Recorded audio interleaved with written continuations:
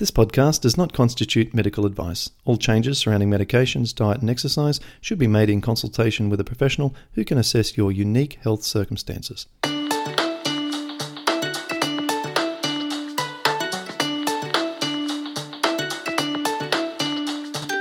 Welcome to the Paddison Program, where you'll learn how to improve your health from the inside out. And now, your host, Clint Paddison. Today, I've got a wonderful man that I met when I was over in Anaheim putting on an event, and he's the son of a lovely lady who's part of our support group. And his name's Matt, and he's a chiropractor, and he is going to talk about chiropractic and rheumatoid arthritis. G'day, Matt. Hey, Clint. Thanks for having me. Oh, it's a pleasure. We're going to be covering some stuff that we've not done before here on the podcast. We're going to be talking about ways in which your profession and you in particular help people who have rheumatoid. So tell us a little bit about, how you help people with rheumatoid. Well, rheumatoid arthritis is a delicate condition, as I'm sure you and your viewers know.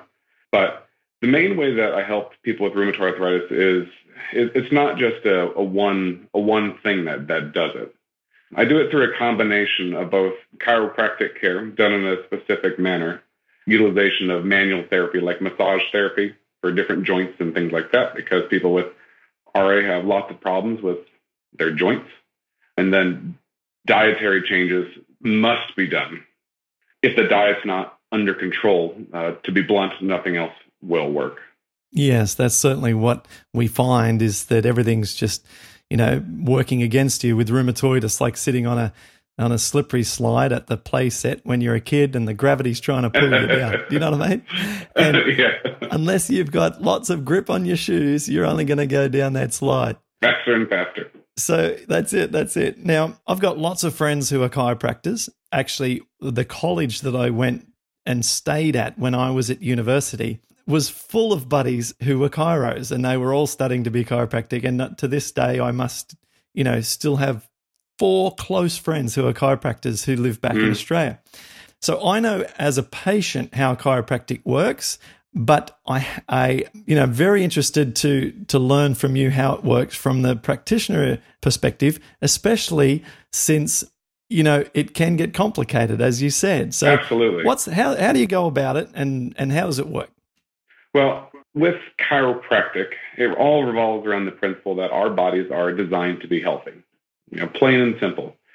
For example, you have your breakfast, and your body takes your breakfast and literally will be turning it into living tissue. Your body is self-healing and self-replicating. So with chiropractic, what we do is that we have a main focus of the spine. There are a lot of other things that chiropractors have the ability to delve into with nutrition, exercise, physiotherapy, things of that nature. But chiropractic at its core is about spinal health. And the reason why we look to the spine is that the spine is the foundation for movement, and it also protects all of your nerves. Now, these nerves, they go to every cell, every muscle, everything in your body. So when we have stress, now all different types of stress, physical stress, like falling down the slide, emotional stress, which can knock things out of place just like a car accident, and chemical stress, the foods and the things that we're putting into our body. Whenever there is more stress than our body can adapt to, what can happen is that the spine can lose its proper alignment. Now, when that happens, first thing you lose is mobility. Things get stiff. You can't twist, turn, bend, and move.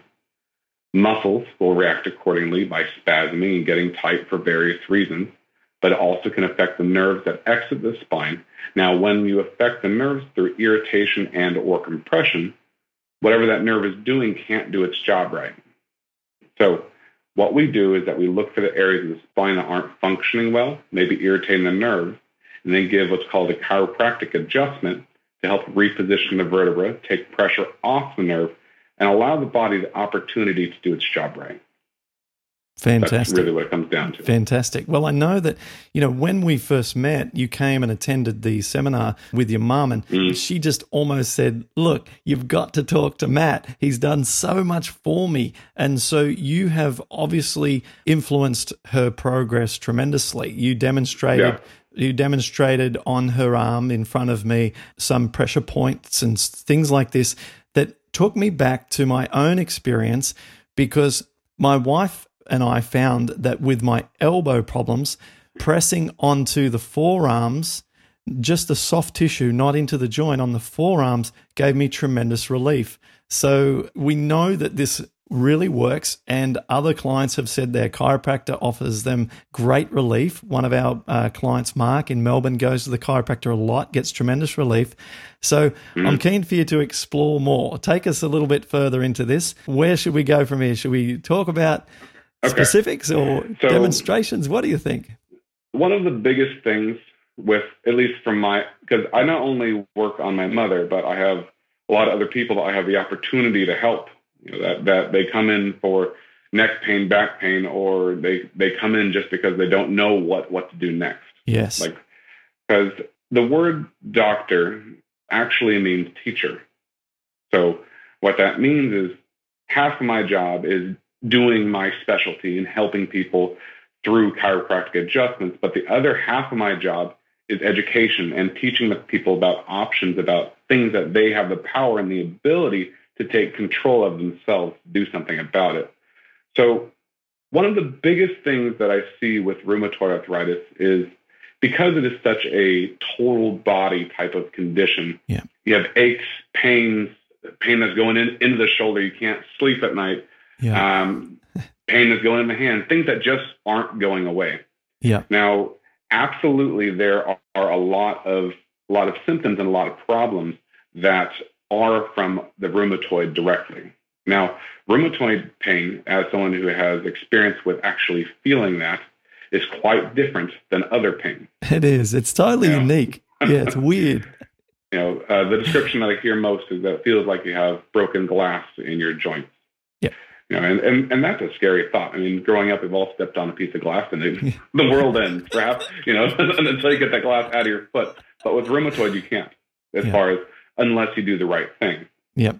But what I do see, though, as far as we get back on track, is that people that have rheumatoid also have other problems. If you have an elephant in the room that is creating a big problem, it's very easy to attribute all the other messes to that big problem. And forgetting that there can be other things that are there too. Now, with rheumatoid, because it affects so many things in our body, it can give such a wide array of symptoms, what you feel. So what I find, though, is that a lot of symptoms that may be a byproduct of things that RA has done to people's body are actually not the rheumatoid giving the pain. Totally agree. But the thing is that when you're in so much pain all the time, it's different for everybody. But the one thing that's in common is that it's terrible. It's one of the worst health conditions I've seen. But one thing that I see is that when someone's in that much pain and they have done so many things that haven't worked, it really just takes the wind out of people's sails and demotivates them in their drive to help themselves. But anyway, so with chiropractic, I've found that with rheumatoid, so much of the symptoms go to the hands and the wrists. Right. So it's logical to look at the things that can affect the hands and the wrists. Now, the nerves that go to the hands and the wrists most of the time come out of the bottom of your neck. Right. So, okay. So when you have one of those misalignments that we were talking about earlier, if it's also affecting one of those nerves, if it's affecting the nerve that goes to the muscles of the forearm that attach to the hand, it's logical to say that it could be affecting it. Definitely.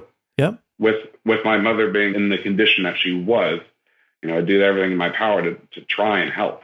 How do we change this? Because this just can't be. So with all the background that I've done with all the schools, studying, research, that's one thing that we have in common. My mother was sending me some articles that you were reviewing. She's like, I don't understand any of this. Can you explain it to me?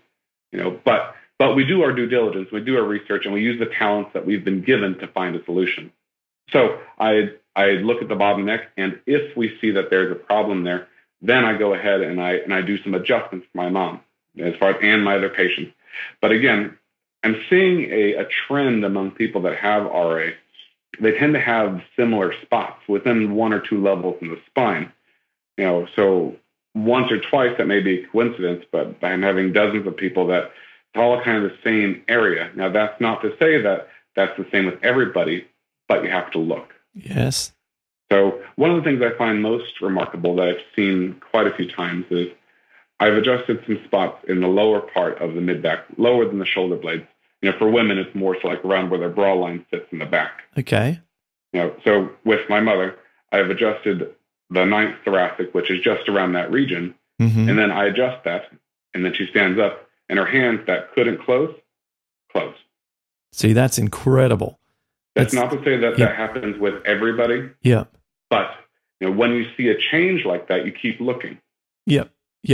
Well, just to sort of add to that for people who might be raised eyebrows thinking, what I used to find, and I know we're going to get to this because this was what just captured my imagination when we met, is that for my elbows, which were both affected and such difficult joints to fix because the elbows are such complex joints with so many connective tissues and things, and it's just very complex joint. And the guy who did my synovectomy, the surgeon, said that he only does elbows. He said because they're so complex, his whole career is just elbows, right? So it's taken him a lifetime to become the expert at surgeries on elbows. Now, anyway, so what Melissa used to do is she would press on my forearm about an inch away from where it joins the actual joint on the inside. Yeah. So if you're watching this on video, then if that's my elbow joint, she would be pressing in this region here on the forearm. And that's because the biceps attached there. Right. The muscle in this part of your arm attaches down through here. Yeah, but she was pushing on the forearm side of the elbow. And these muscles probably were part of a larger collection of tissues that were very tight. But, what I'm getting at is the connective tissue was playing such a large part of not just the inflammation, but the pain. Yeah. So one thing that, sorry, my dogs are jumping up. One thing that it's very easy to be done, just like what you were mentioning, either to yourself or to have a family member do it or a friend, is that you can do tissue work just like that. Because again, the muscles that go down into the hands are on the back and the front of your forearm. So when a muscle has been injured, let's just say that, the muscle tissue literally can get tangled. Okay. So people will call that a knot. Yes. So the way a muscle works is that when it contracts and it shortens, the fibers slide, and that is what gives you movement. Okay. So when you have an injury to that area, those fibers can get twisted and knotted up just a little bit. Right. Now, one thing that goes with that is that you'll get inflammation, which most of us are all too aware of. Yeah. That you'll get inflammation around that spot that's tangled, so it will hurt when you poke it. It does. Yes, exactly right. Yep.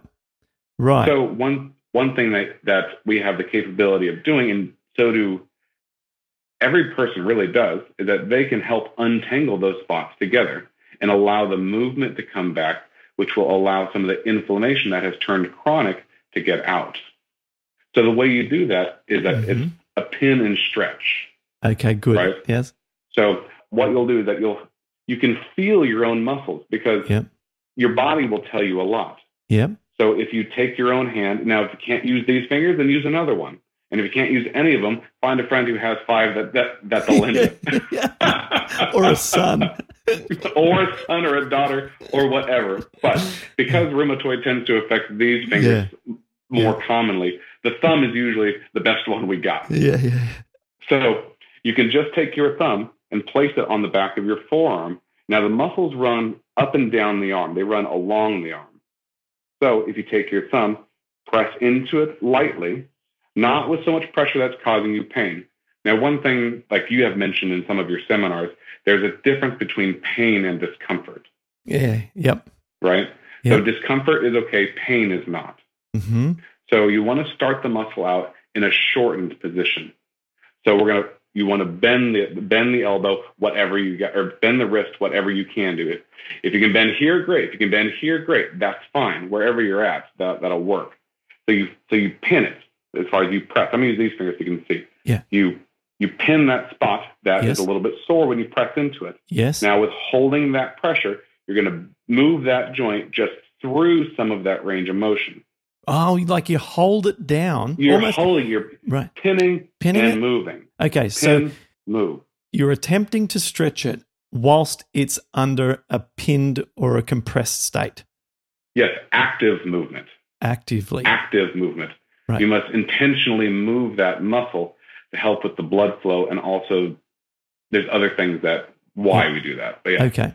Right. Okay, so once again, let's say we have a muscle here on my forearm. Mm-hmm. So what I can do, if I can try and demonstrate this, I might move. And the meat of the muscle is in this section, right? It's in the meat of your forearm. Yeah, in the meat of the forearm. So let's say I had a problem there. I would push here and then push hard and then move back up. And I can feel it attempting to push, to make that stretch. To move. Yeah. And I can feel, even now, even though the joint has no inflammation, I can still feel, and I'm sure most people can, pressure points throughout the body that you can find. All over. It's common, right? Our body's full of these pressure points, aren't they? We're covered in these muscles. And when you have multiple joint issues, the problems can be in lots of different places.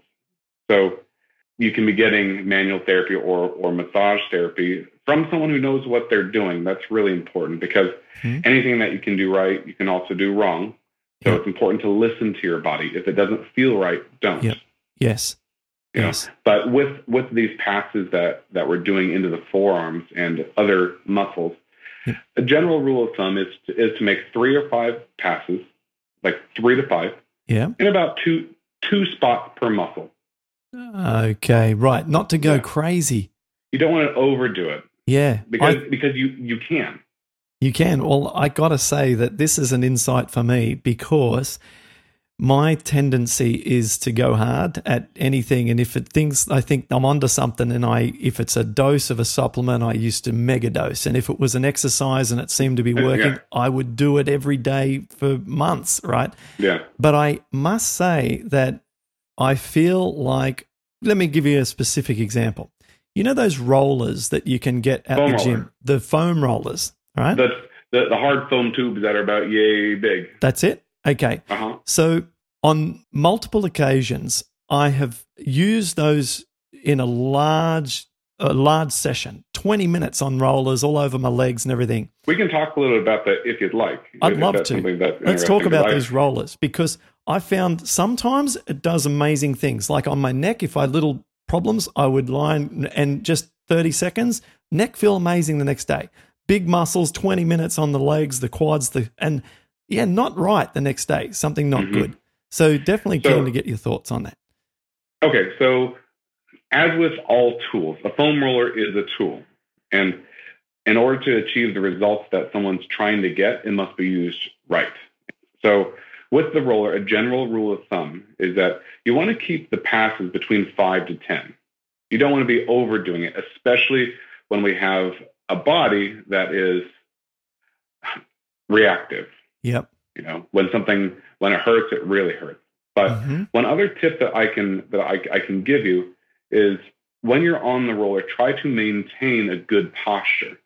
Okay. So when you're rolling out, let's say the mid back, right? It's not something that you want to try and arch over to get that motion, because although that can feel good at the time, it can create more problems later on, like you were mentioning. One other thing with that is, while we're using the roller on particularly our back, you may hear pops and cracks and things like that. That's just pressure changing in the joint. It in itself is not a bad thing. But again, you have to have the proper posture. So a good, what I tell my patients that don't know how to use a roller, that are wanting, can I do something? Yeah. A great thing to do is either meet with a physical therapist because that's more so in their wheelhouse. Or some chiropractors use that too. But having just a sit down and going through how to do that. But it can be extremely helpful on different muscles and such. If you're going to be using the roller to help with hips, back, and stuff like that, there's typically two kinds of rollers. There's ones that are flat and cylindrical. Yes. Those are more appropriate for our backs and things like that, where there are other ones that have knobby bits all along them. Yes, knobs all over them. Yeah. Those are helpful for larger muscle groups, but kind of along the same guidelines as what we were talking about with the muscle work. It can be overdone. So for someone who's starting with a roller, I would definitely recommend using a flat one as opposed to one that has knobby bits. Frankly, because it'll be safer. It'll be less likely to have a flare up as a result of using the roller. Yep. Good. Okay. So, and 5 passes maximum if you're rolling on them. Just like, for instance, with my quads, I would be 5 to 10. 5 to 10. Yeah. 5 to 10. So I'd be face down in sort of a like hands like this, and just roll my body back and forth. I don't know, 5 to 10. Good. Because I'm watching other guys and trying to just pick up what other people are doing. And some people are like watching TV on them for 15 minutes, you know what I mean? And I'm thinking, for some people that may not cause an issue, but again, with people who have these neck and shoulder and issues like that, it's always better to err on the side of caution, because you can always do less and go back and do more, but you can't do more and go back and do less. Yes. Good. Right. Now, you did mention before the concept of pain referral. Yeah. With adjustments into the sort of the bra strap position, you said can refer straight down through into the wrist. Have you seen anything else like this with a concept of referrals? And I'm going to just throw this one up for you. Sure. I believe a lot of shoulder pain that people experience that they attribute to RA can be coming from the position of muscles between the spine and the shoulder blade, just that 2 inches or 1 inch. Absolutely. Can you talk about that, please? Yes. There is a muscular condition. It's more of a dysfunction of muscles called upper cross syndrome. It's based off of the work. There was a medical doctor by the name of Vladimir Yanda a long time ago. You can Google that and have fun looking up all about him. But there's a condition called upper cross syndrome. Essentially, what that condition tells us is that certain muscles are turned off, other muscles are turned on, and then that creates a dysfunctional mechanics of the whole shoulder girdle. And when something's not moving the way that it's intended to move, eventually it'll give you problems. That spot that you were talking about, basically where the neck meets the shoulder, on top of that shoulder blade, there's a few muscles that all are attaching through there. And when someone has gone into that fight or flight mode, because they've been in pain for so long, those muscles adapt to that position. So you can change that in a few ways. Because now I'm going to talk about something a little bit more in depth for just half a second. Good. There's a concept called reciprocal inhibition, when it comes to muscles. Basically, for every muscle, there is one that does one thing, and then there's another one that does the opposite. Okay, like a tricep, bicep? Absolutely, just like that. So opposites can both contract at the same time. They can both squeeze. You can contract your bicep and your tricep at the same time, but both of them cannot shorten at the same time. You can't move your elbow in both directions at the same time. So when you go to pick something up and you are using your bicep, you're picking up that grocery bag or whatever it is, you're thinking bag up. You're not thinking tricep, relax. Right? So that's reciprocal inhibition. If you turn on one muscle, the other one will turn off. So if we take that concept and apply it to that spot in the shoulder, we can turn this off by turning on other things. Okay, I'm following. So now when it comes to that spot there, your upper trap and levator scap, those muscles that go up through here, the opposite muscle to help turn those off are the ones that do the opposite movement. Which are? Which are your mid and lower trapezius, which are just below your shoulder blade. Okay. These are the muscles that give you that good posture as far as that you're having. Yeah. So there's an exercise that I tell people that have that type of muscular issue, not just people that have RA, but have that shoulder issue. It's called Brugger's. Okay. The name is not important, but what it does is. Okay? Yeah, let's do some Brugger's. Walk through it together? Sure, because I still get that problem from time to time. I stoop a lot. Okay. Even right now, as I'm speaking with you, I'm bent over, being tall and having a very, a sense of connection with people and a need to be included. I stoop a lot to remain on a similar eye level to people. And so I need some help with this. And even with our smartphones and computers and all that stuff, that goes hand in hand. Yeah. All right, so we all have our own interpretation of what good posture is. If someone's like, Clint, sit up straight, you go, right? So we tend to do something like that. We all have our own meaning what it is. But so the first thing we do is that we sit up tall, right? Comfortably tall. Again, the principle of pain and discomfort. Discomfort's okay, pain is not. Still applies in pretty much everything that we're doing when we have a condition like this. So the first thing is tall, right? Almost as if someone had a string and they're pulling you tall here. Yeah. Okay. The next is the position of the shoulders. So a lot of us know that we're supposed to have our shoulders back, but it's not as much that as it is rolled back and squeezed down. Okay.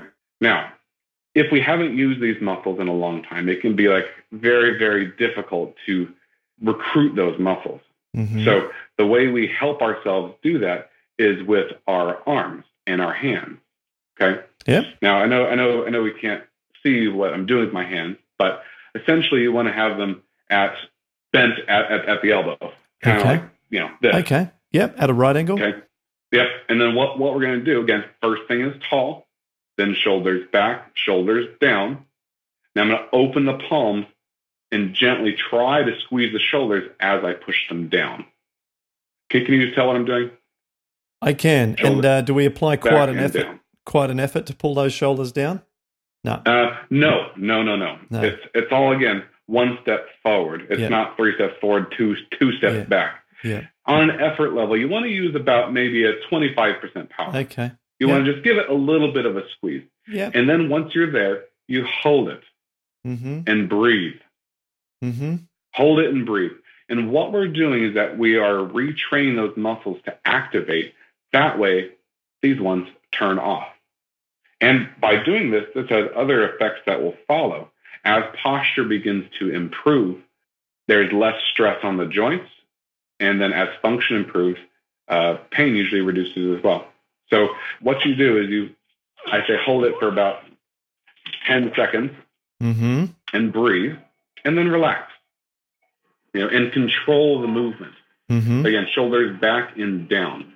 The pressing of the shoulders is important. Yep, good. I'll definitely do that. I wish I could tell you to do this exercise once and you'll be all better. Yeah. But that's simply not the truth. The reality is the more you do it, the better it gets. So this is a great habit to utilize if you are going shopping at the supermarket, walking throughout the park. Doing it as much as you can whenever your brain is idle will help develop that habit. That way you're able to do this without thinking about it. Yes, fantastic. Now I'm going to throw you a curveball because you've got me thinking, and all I'm doing now is just thinking of my own experiences and thinking, well, if these are real for me, they're probably real for other people. Sometimes when I try and sit cross-legged and sit up straight to meditate with my hands in my lap in like a, just, you sit like a, that kind of thing. Palms open. Yeah. I can watch other people that seemingly can sit in that position comfortably, but my upper back just gets so sore after literally 3 or 4 minutes in that position. And I don't know if it's because of the way my hips aren't positioned or my upper back, or if I just don't do it enough or what it is. And I end up invariably coming out of short meditations because I don't feel very good in my body. Is there something that's easy for me to work on in that area? Yes. There's a few things to think about as far as with that.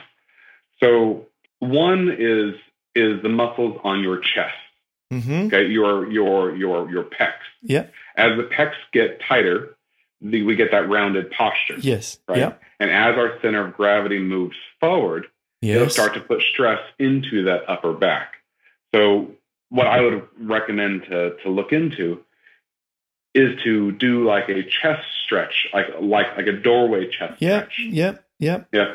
Now, most people do the doorway chest stretch not the right way. You know, again, one goal is to help yourself and not hurt yourself in the process. Yes. You know, when it comes to stretches. So if you're doing a doorway stretch for your chest, you know, what you want to do is keep that arm at a 90-degree angle and then slightly higher. Okay. Yeah. And then that door is here, and you're going to drag your chest through it. Oh, so gotcha.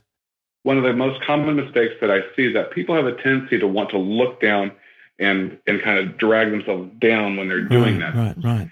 I wouldn't recommend doing that because that'll create a pinch in the front of the shoulder, especially if you have a lack of mobility in there. Yeah.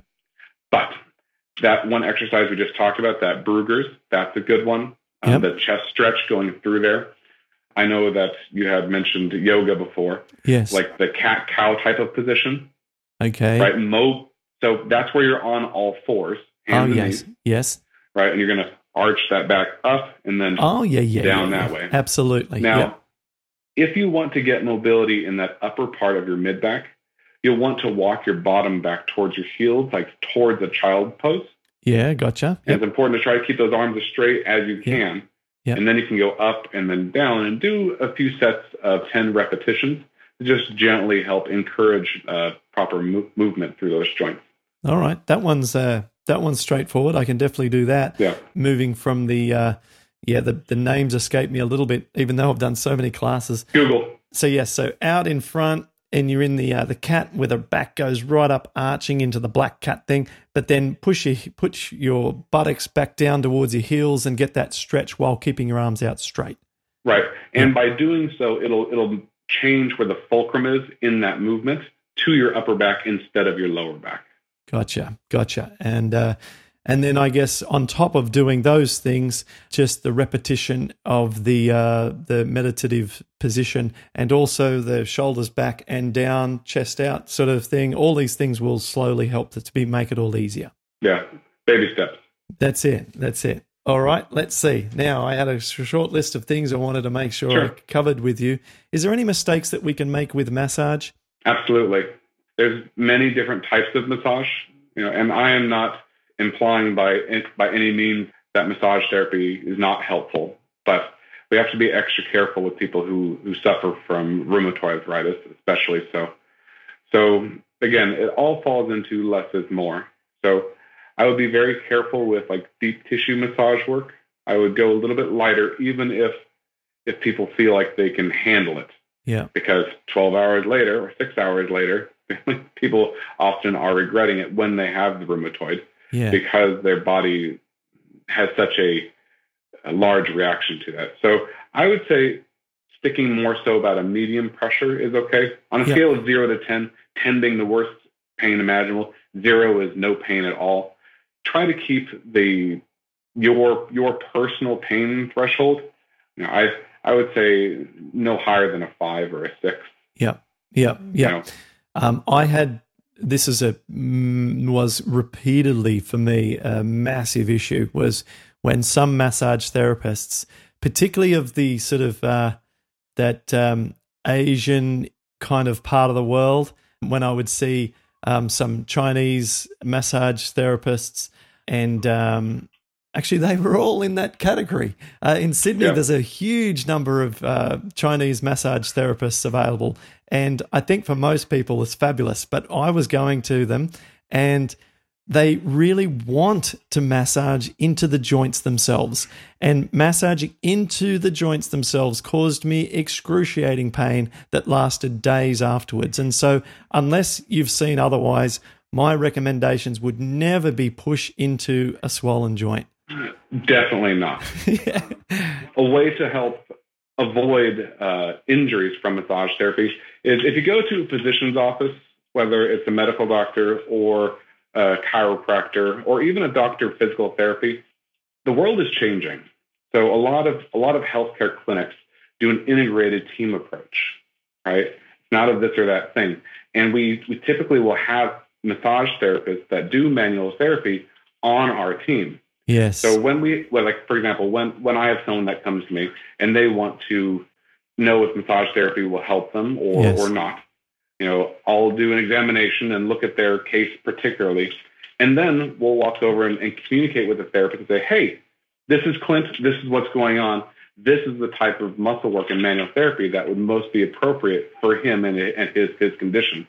That way we can help guide the healthcare and avoid the injuries that can happen. Yeah. So again, I would say look for an integrated office that does multiple things, that's guided underneath the supervision of a doctor. Yeah. That's what my one of my best chiropractic friends, Mark Whitfield, who's based out of Brisbane in Australia, his clinic's the same. Sometimes he thinks that massage therapy would be very beneficial to begin the treatment, and then it's just part of the whole care, right? So you've got that same thing going on, which is brilliant. So let's talk about where people can get some more help if they wanted to see you directly. You came to the Anaheim convention, so I am guessing that you're not too far away from there. Well, my mother lives in Anaheim. I practice over in Redondo Beach in California. Okay. Yeah, so Southern California. The office is Good Life Chiropractic and Good Life Physical Medicine. So we're just down there at the beach at Redondo Beach. So the best way to contact me is probably through email, or you can always call the office. Mm-hmm. You can look us up on Yelp, and that has all of our information. That's usually where a lot of people find things nowadays. But my email, if you want to ask me a question, is goodlife, GOODLIFE,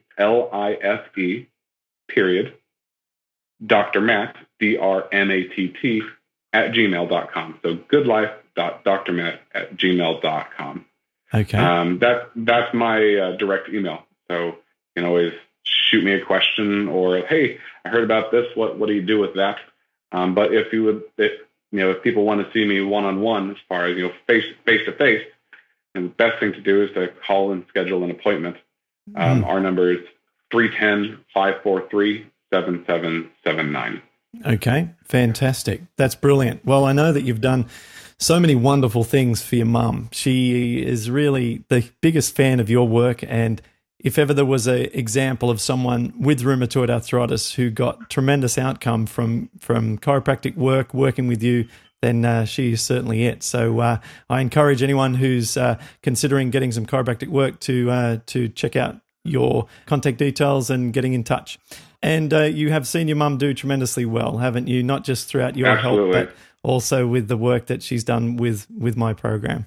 Oh, well, the Paddison Program is the foundation for the progress. When this all started, it's a scramble, right? It's what do you do? Yeah. Right? Because in the healthcare world and in the medical world, in our medical textbooks, guidance textbook for physiology and all that stuff, it gives, this is the condition, this is what causes it. With the case of rheumatoid, they don't know, right? As far as with that. So, food, should have an effect. So I want to figure out what foods to eat. We all know fruits and vegetables are good for you, and then some people were thinking that maybe other things are helpful, but there's a lot of diets, and the information can get very, very confusing, especially from a standpoint of someone who, that's not their background. Oh, yeah. Yeah. Most of what we have in the supermarkets is not really food anymore. That's right. It's not.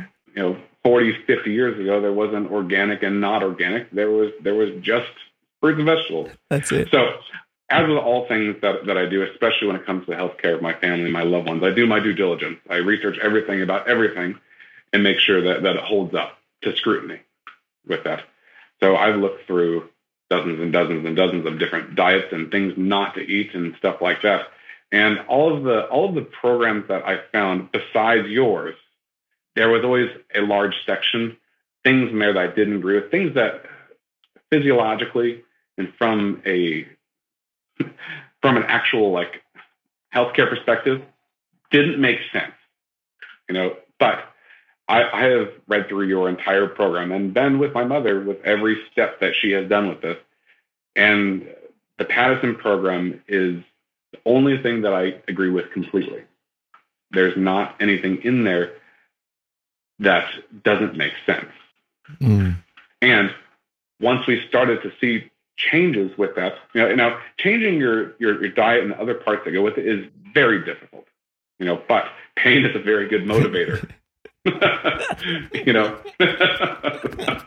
I know it's not funny, but but pain is a really good motivator. We will avoid pain.